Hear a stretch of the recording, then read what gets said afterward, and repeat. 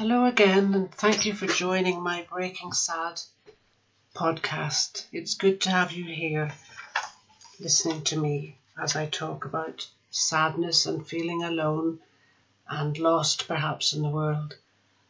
My name is Sheila, and I welcome you here. And today we're talking about emotions, or beginning to talk about emotions. That's a huge subject and couldn't possibly do that and talk about it completely in one podcast. So we perhaps tend to think of emotions as controlling our life, or our emotions get out of control. They're ruining things for us. We might think we get angry, or we get sad, or we're unhappy, and it's nothing to do with us. And that's maybe not true. And I actually think that perhaps we are emotional beings. We're not the super rational beings that we might be encouraged to consider ourselves. We're not that person. We're imperfect beings with emotions, and emotions really define who we are in so many ways.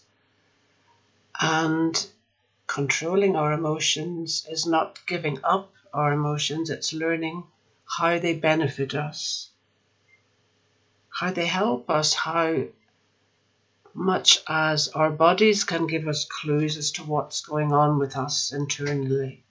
And maybe our bodies will remind us that we are not looking after ourselves.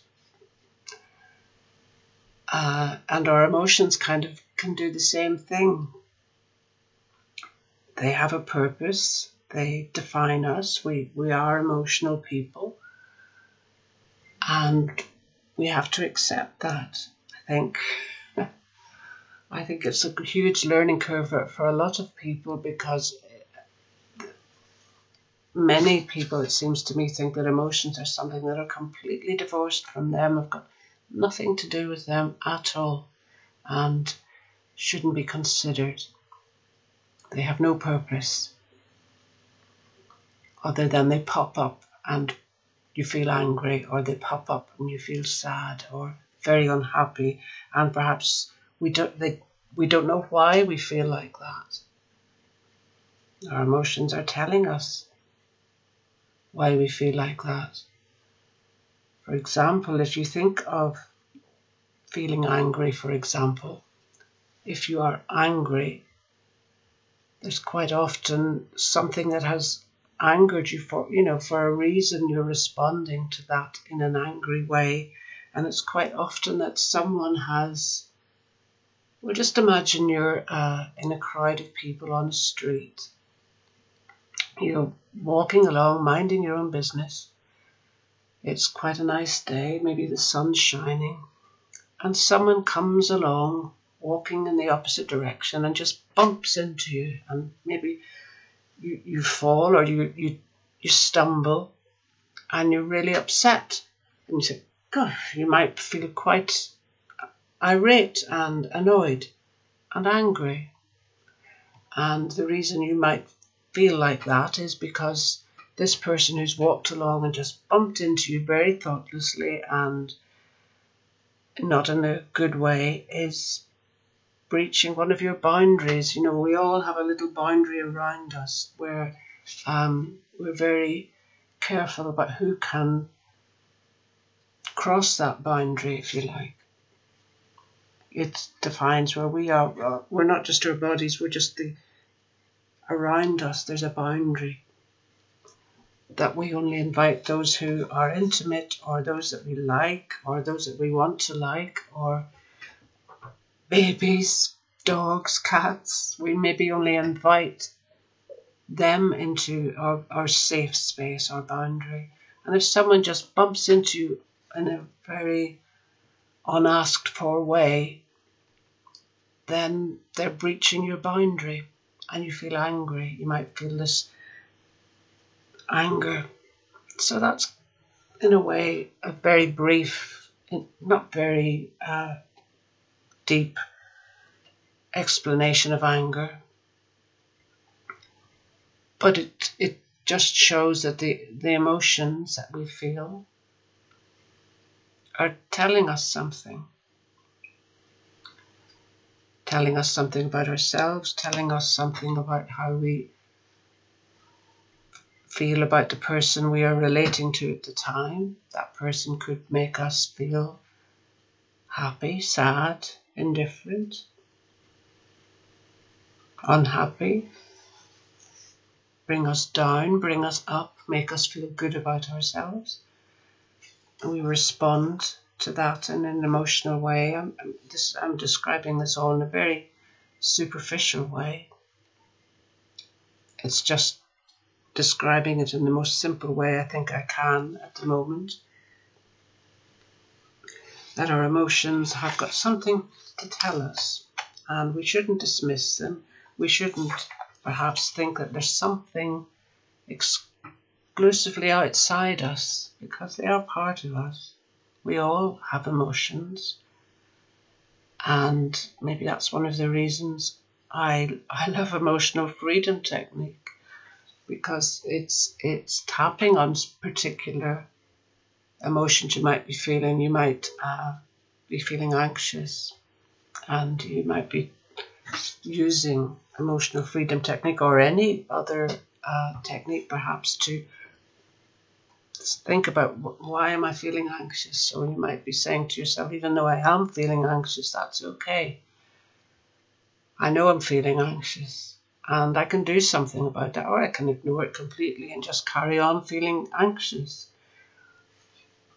It is possible, however, to do something about feeling anxious, and it is possible with anxiety or any of the other emotions that are causing us distress or pain to bring the level of that emotional response, bring it down, make it less apparent. If we're feeling happy, we probably don't want to make ourselves feel less happy. We just enjoy the happiness while we have it. But with the other so-called negative emotions, there are many things we can do about them. First of all is recognizing them and accepting them, which isn't easy. It cannot be easy to accept what we think of as a negative part of ourselves, or a negative feeling that we're having because of those emotions. That can be very difficult to accept. But the quicker we can accept that and do something about it, or just accept it, then the less that negative emotion, the less its effect will be on us.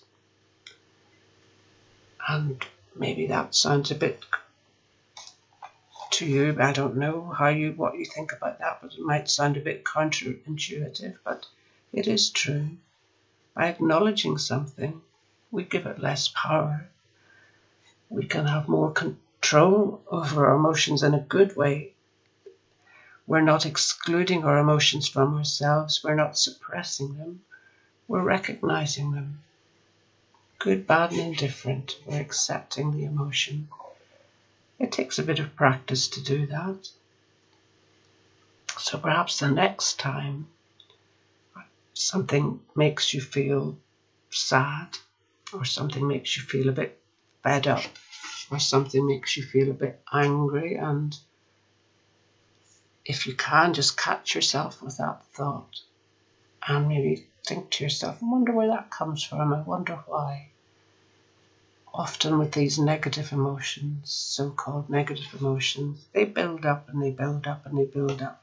And they may have started a very long time ago, perhaps in our childhood, or maybe we saw adults behaving in a similar way, or adults triggering us in a similar way. And we might just think about that. Why am I feeling like this? What caused me to feel like this? But wherever those thoughts lead you, I'd just like you to consider being, as I always say, being kind to yourself. Always be kind to yourself in a good, positive way. give yourself more control. And I hope listening to the podcast is helping you in some way with what I might have learned in my life, on my way. I'm hoping to pass some of that on to you. So thank you for listening to this little podcast. As I said, be kind. See you soon. Thank you. Bye.